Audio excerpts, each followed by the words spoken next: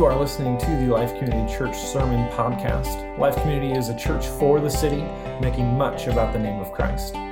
This podcast is available through all major platforms, including Spotify, Apple Podcast, and Google Podcast. If you enjoy and are challenged by our teaching, we invite you to subscribe to the channel on whatever platform you choose as we seek to anchor ourselves to the unchanging truth of God's Word together. Thanks for listening.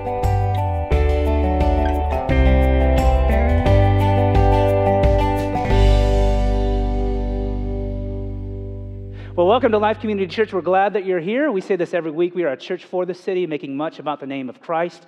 We have values that we strive to live that identity out. And so we say that we practice love with everyone always. We strive to do that. We give more than makes sense. We chase after the likeness of Christ in every corner of our lives.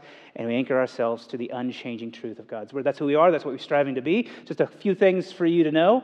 Number one is if you're involved with our children's ministry, there's going to be a meeting on October 4th after service. There'll be a lunch, and this is just going to get everybody on the same page. And so Brett and Jared are going to be there. We ask that you be there if you're involved with our children's ministry. Second is today we have a golf outing, and quite a few of you signed up. If you're still interested in playing golf because you realize it's a great day out right now and you want to be outside, remember, your skill level does not matter. You can be terrible, because I'll be terrible, and we'll all come together and we'll play and we'll have fun. And then in that, with just that kind of doing some things together as a church, I think this is exciting, actually, that we're doing announcements, because for so long we weren't doing anything. We just didn't know what we were doing.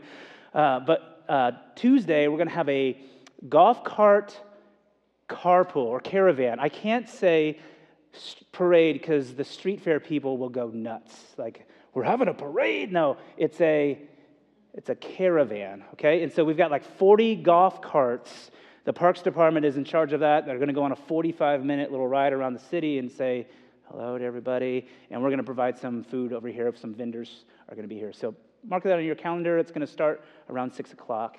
You're welcome to be here. And then lastly, we started the book of James last week. If you're looking for a little James Bible study that we had out there last week that everybody took, we've got some more on order this week. They'll be here. I promise they'll be here next week. I apologize for that. But we are starting what we call a 12-week challenge in the book of James. So what that is that we believe that the Scriptures want to speak to us. We believe that as Christians that we should seek and be in the Word on a daily basis. And so for 12 weeks, we're challenging you to be in the book of James, reading the whole book of James, 5 chapters in all, every single week, and really relishing in the practical wisdom that our brother James has for us. And so if you want to be a part of that, what we're saying is, hey, just text us. Text us the word James to our phone number here, and we'll send you some encouragement. I'll send you some commentary on the studies that we're going through this week. And so we'll just send those out a couple times a week. We'd love for you to be a part of it. All right, well, let's head into the book of James. Last week we said, who is this guy, James? James, every scholar believes that this is the half-brother of Jesus. He's got a different dad. Obviously, Joseph is James's father. Jesus, his father, is God himself.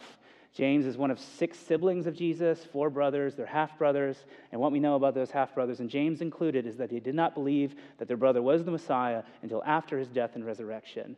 After Jesus' resurrection, he appears to 500, and there's a specific verse that says he intentionally went to James, his brother. 500 people, and then to James. And so James comes to faith, and he writes this magnificent word. And so what we take from that is there's this tremendous value in the book of James because it's a skeptic, a brother, who came to believe that his brother was actually the Son of God. James would be called James the Just because he is just the exemplification of Jesus' teachings in flesh. And so let's approach his word today, his letter that he sent out around AD 46 or so, and we'll read verses 1 through 8 together. James, a servant of God in the Lord Jesus Christ, to the 12 tribes in dispersion, greetings. Count it all joy, my brothers, when you meet trials of various kind. For you know that the testing of your faith produces steadfastness, and let steadfastness have its full effect, that you may be perfect and complete, lacking in nothing. If any of you lacks wisdom, let him ask God, who gives generously to all without reproach, and it will be given to him. But let him ask in faith with no doubting, For the one who doubts is like a wave of the sea that is driven and tossed by the wind. For that person must not suppose that he will receive anything from the Lord. He is a double-minded man, unstable in all of his ways. Would you pray with me? Father, we just come before you today and we just confess that there is wisdom and truth in this word. And so just help us to humble ourselves and bring ourselves under it. Lord, we confess that hardships and trials are not things that we invite into our life freely. And that, Lord, we do a lot to protect ourselves from those things. But Lord, in this word today, you say that there's a joy in the midst of those things that's for our good. And so, Lord, we pray through the Spirit that you would throw that on our heart today, that you would move in our hearts in a way that we would see how trials and struggles and suffering produce good in all of us. And we pray this through our beloved Jesus. Amen. You know, it's said that suffering is the great equalizer amongst cultures, that suffering knows no bounds. Pain befalls on the rich and the poor, every gender, every race, every age.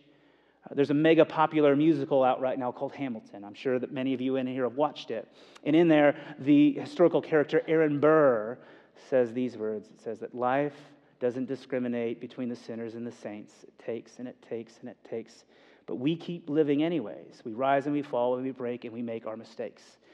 Now, you can be happy I didn't try to rap that, although I sort of almost wanted to.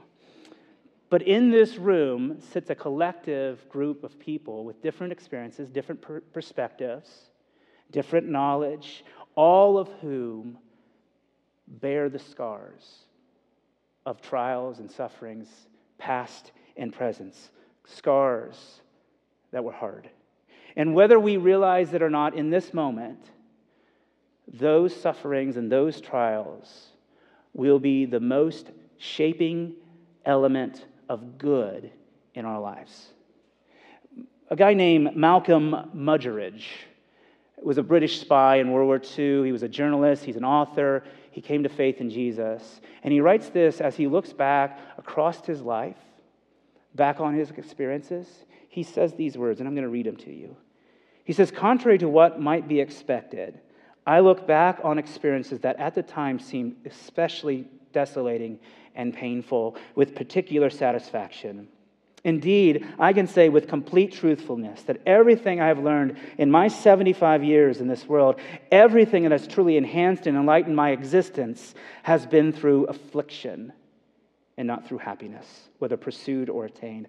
Muggeridge is saying that as hard as those things were in his life, he sits today and says that I'm glad that they happened.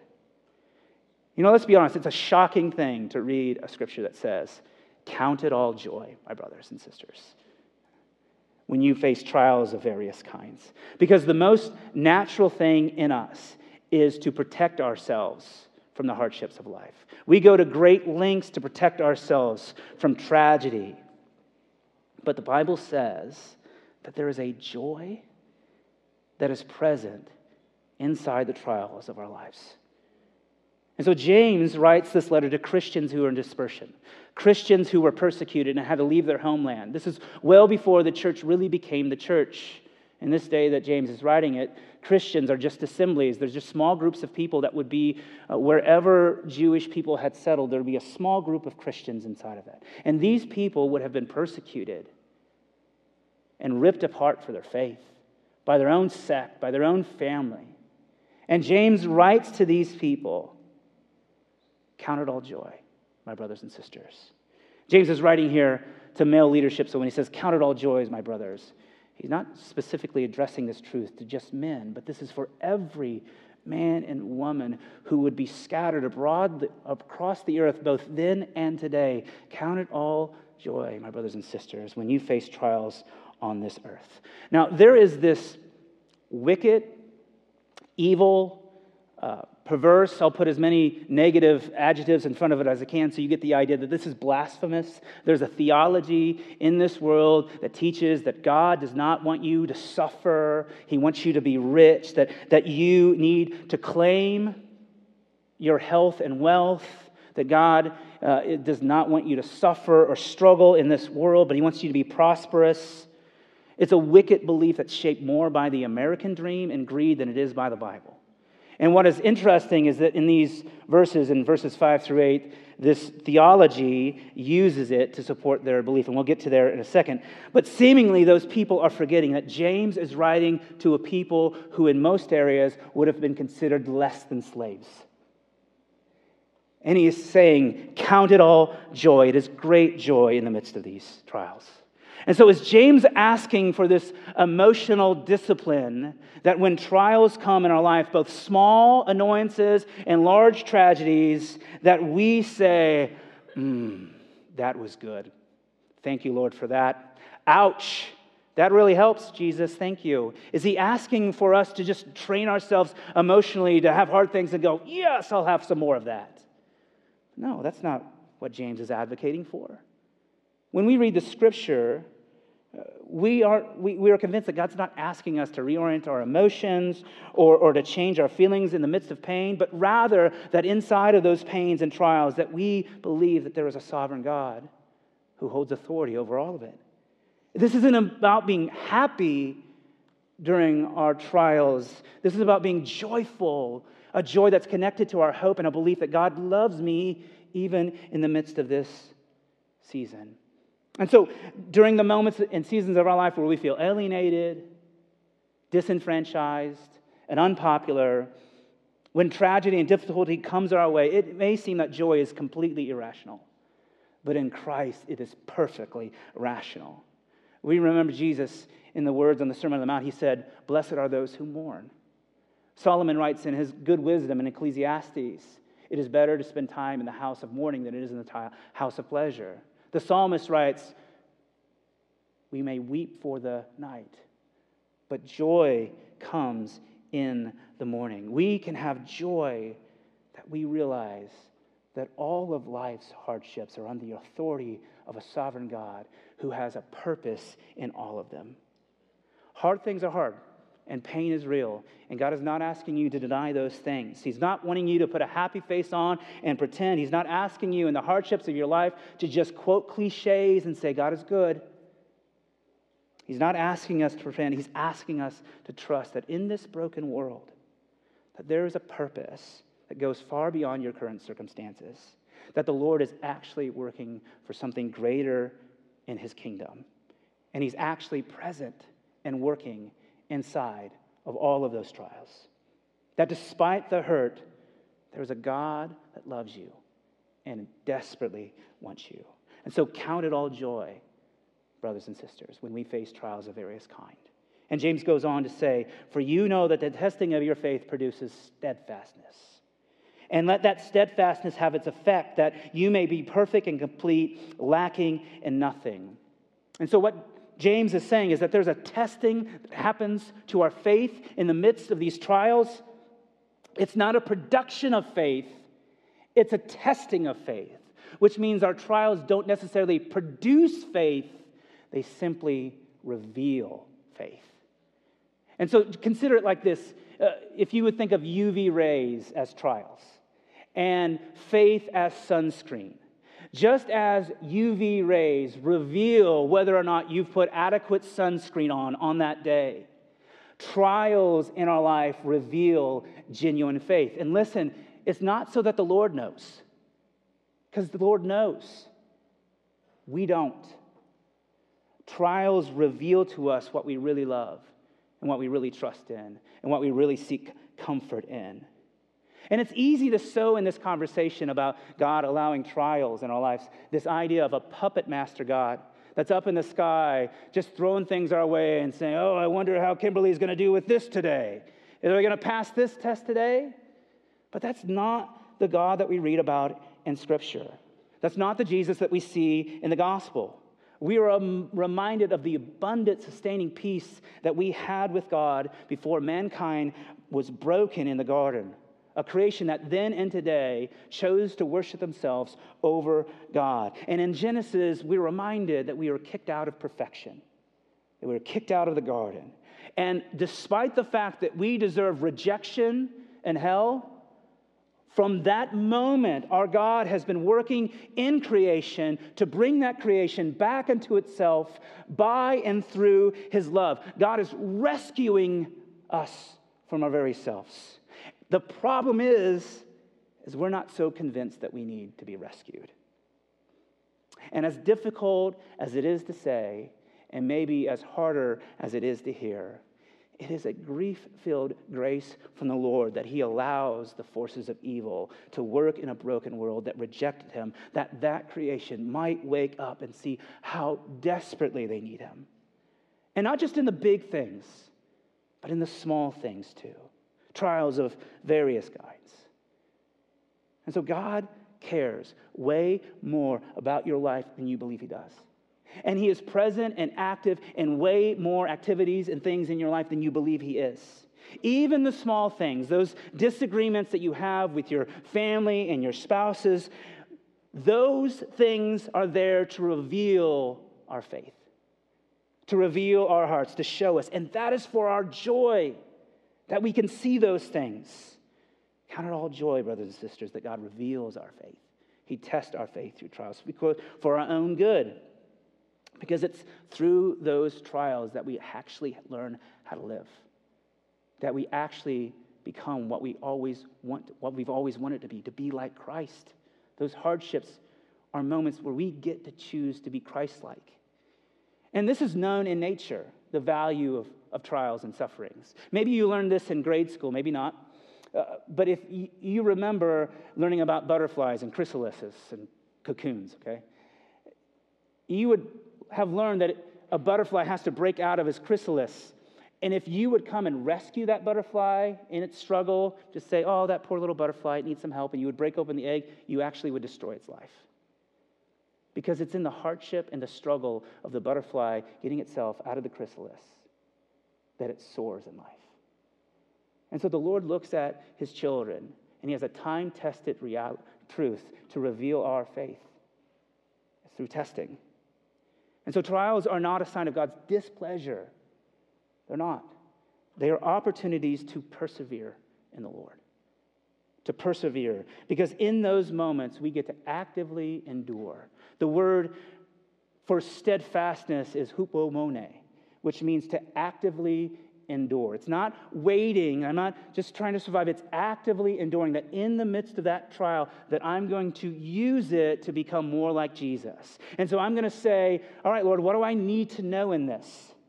Where am I not serving you? Lord, where is my heart not fully satisfied in you? What are you trying to show me in the midst of this?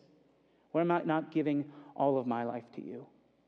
I was reading an article about a father who was talking about a hardship that his first grader had at the bus stop. They had bought her a new coat. And this is what he wrote. I'm just going to read it to you. I'm not going to write it. I'm going to read it. He said, we had intentionally bought our daughter's winter coat a size too large. And it was marvelous. It was blue. It was fluffy. It was a mock fur coat with gold buttons down the front. And the day after we bought it, a most unusual thing happened in California. It rained. And it was the perfect day to wear a coat. And he says, I'll never forget how she looked as she went out the door, dressed in red boots, her blue coat with gold buttons down the front, a little white knit hat and yellow yarn around her pigtails, and a red umbrella. We were so proud of her. It did not matter that her coat was a little too long in the sleeves and a little too long in the hem. She was so happy when she walked out the door and down the driveway. And my wife and I stood behind the foggy window panes watching her go. And then two little friends approached her from down the street. And although I could not hear them, I saw one of them point at our daughter's hair, and I knew what she was saying. She was saying something like, your hair looks dumb. And then she pointed at the hem of my daughter's coat, and my temperature went up. The little girls marched off to school, and my daughter Holly trudged slowly behind them. And he wrote, I really wanted to set those little girls straight. But I knew that if I continued to step in whenever she experienced such difficulties, she might not develop fortitude and the staying power, qualities that she now has in abundance. Would we consider this father cruel? No. We wouldn't consider him cruel because we know his perspective, we know his heart. He could have rescued, and maybe we might have rescued them, but he didn't. Would we consider him to be unloving? We wouldn't consider him to be unloving. We might actually say that this is the most loving thing that he could have done for his daughter.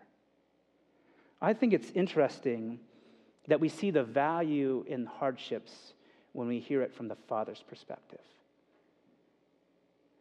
I'm sure Holly probably didn't have the same response. There is a value and a purpose for hardships. And they're known by our Father, and they're not necessarily known by us. You know, on a side note, in talking to many mental health counselors in this community, I would just say this: we have to be careful with our kids, because there is a percentage of our kids today who are growing up with parents who, with all of the goodness intentions in their hearts, are rescuing our kids from the hardships of their life. And in it, we are finding a generation of people who cannot deal with the storms of life because we rob them of the opportunities to sit in the small ones and understand that, yes, the sun is going to come out tomorrow, and mercies will be renewed. There's a value to hardship in our life and our kids' lives. And as a Christian, we refuse to let suffering be wasted, because we believe that there is something and someone that lies beyond our suffering that is actually capable of redeeming it for our joy and for His glory. And the purpose is for those trials and those events in our lives, those opportunities for growth, aren't as we often want them to be in Christianity, that we would learn how to live our best life now. The hard things in our life aren't necessarily about us learning how to live our best life now, but rather, as James will write, that we would be prepared for the day of judgment. James writes a very Jewish phrase here. This idea of being perfect and complete would be something that you would attach to an Old Testament sacrifice. That as you were going to give a ram or a bull, that sacrifice, if it was going to be given to the Lord, had to be perfect and complete. And so what James is saying, that the goal of trials and the production of steadfastness is that you would be prepared for the day that you would meet Jesus. That you would be perfect and complete, lacking in nothing. But it just so happens, friends, that if we concern ourselves with living in the future kingdom of God someday, as if it were now, we will find a life that is flourishing here today. So trials become an opportunity to be tested, opportunities to grow and mature, but they also become opportunities for us to grow massively in wisdom. Massively in wisdom. James says, if any one of you lacks wisdom, let him ask God, who gives generously to all without reproach. The book of James is considered to be like the book of Proverbs for the New Testament. James is distinctly Jewish in his language. He writes this before the church really becomes the church, before the Gentiles, which would be non-Jews, have really exploded in the church. And so these can be read as like these little, I call them nuggets of just goodness. And they seem to be detached from each other in some ways. But in these verses, there is a common thread that deals with trials. And James is saying that in the midst of those various trials in your life, like, do not fear coming to me and ask for wisdom. I give it generously. When it says reproach, God says, I do not despise, I do not resent those who come to me humbly and ask for wisdom. I want to give it to him. You know, we ask wisdom from a lot of different things. We ask perspective and wisdom from our family, our friends, from Facebook, from social media, from YouTube. But here the Lord is saying, no, I want you to ask me. I want you to ask me. The Psalmist writes in Proverbs 2. He says, "For the Lord gives wisdom, and from his mouth come knowledge and understanding." It's been said that knowledge is the ability to take things apart, but wisdom is the ability to put them back together. Our Lord, our God, is eternal. Never had a beginning, never had an end, is perfect. He loved us so much that he walked in our flesh. Not only did he walk in our flesh, he walked in our flesh perfectly. His wisdom is better than our wisdom. And the primary way that we heed and know his wisdom is by reading his word. and praying through the Spirit. The Spirit and the Word work in combination with each other. And so when we walk through trials, we are given an opportunity to humbly realize that, number one, I don't know what's going on. And number two, I don't see everything from every angle. I don't have perspective. And number three, it's not seasoned enough to have this kind of experience to know how to do this well. And so the trials have a tremendous way for it to humble us and say to the Lord that, Lord, I don't know. I don't have the knowledge of what's going on. Lord, I can't judge this accurately because I don't have perspective. And Lord, I don't have the experience to know what to do here, but you do, Father. But you do, Lord. Help me walk in this season. And this verse says that the Lord gives liberally, generously his wisdom without despising. Ask him for wisdom. And James says, but let us ask him in faith.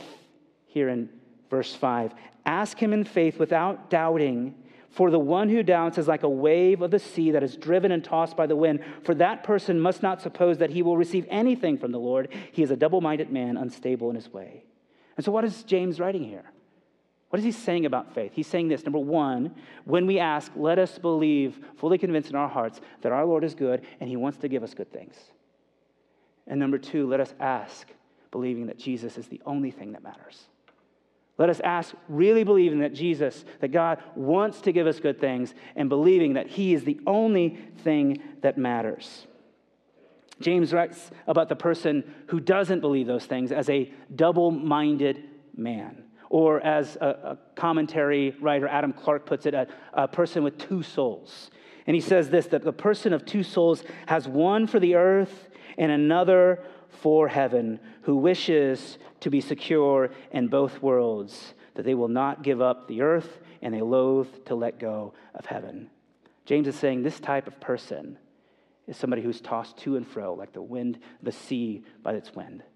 And so is this the Lord saying, like, what if I don't get what I want? What if I asked God and I come before him and I said, Lord, I don't know what's going on in this. Here's what I need. Is this saying that if we come before him and we don't get what we want, how we want it, why we like, that we didn't have enough faith? Because that's how prosperity teachers use this passage. They'll say that the Lord didn't give you what you want. You don't have a new car because you didn't have enough faith. Or you weren't healed because you didn't have enough faith. And so look, when we read Scripture, we have to understand there's a complexity to our God's government and his rule. Jesus says in Matthew 5, he says in verse 45 that God himself makes the sun rise on the good and the evil and sends out rain on the just and the unjust. Look, the Lord has a governance that's about his plan and his way. It just so happens that if we have faith and if we endure with that hupomone, that act of endurance, that the Lord matures us in a way that we come to want the things that he wants.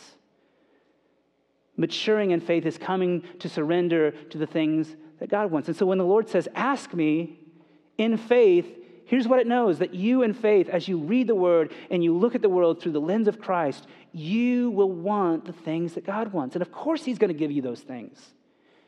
Now, if we look at the world and say, I want a new car, and we're upset because God didn't give it to us, we can't say because you didn't have enough faith.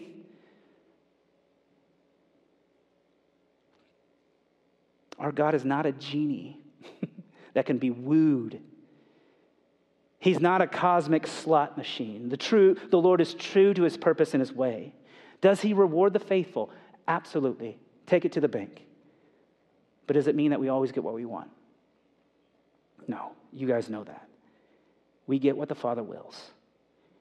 And for those who come in faith and ask by faith, as you're working to be matured in those seasons of trials,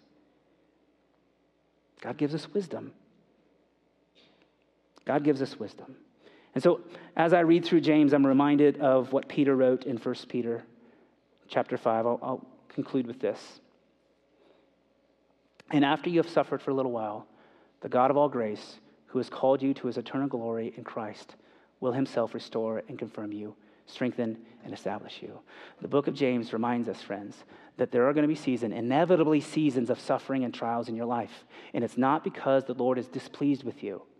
And we can count it all joy because in the midst of those trials, in the midst of those sufferings, big or small, we believe that there's a sovereign God who has authority over them all, who's using them to fulfill and make his plans known on the earth. And so we can have joy because we have hope in a God that loves us. And in those seasons, when we certainly lack knowledge and perspective and experience, we can come humbly before our Father and say, I don't know. You know, Lord. And we do that in a way that we have faith, trusting in the Lord, that he is good and he wants to give us good things, and that we believe that Jesus is really the only thing that matters. We can say, count it all joy, because we have Christ. Would you pray with me? Father, we just come before you humbly. And Lord, I know that there are people who are walking in seasons of hardship and difficulties right this moment, and it's painful and it's hard, and it doesn't feel like a gift, and it doesn't feel like a blessing, and for sure it doesn't feel like joy. But Lord, will you in this moment, will you remind us that it's not about our circumstances, that Lord, that you are a God that's above it all, and you're working to bring everything back. And as hard and as painful as this is, Lord, will you let us hope and trust that there is a better day ahead, and that you will redeem it like you have everything in our life. And so we pray this humbly through the name of Christ our Lord. Amen.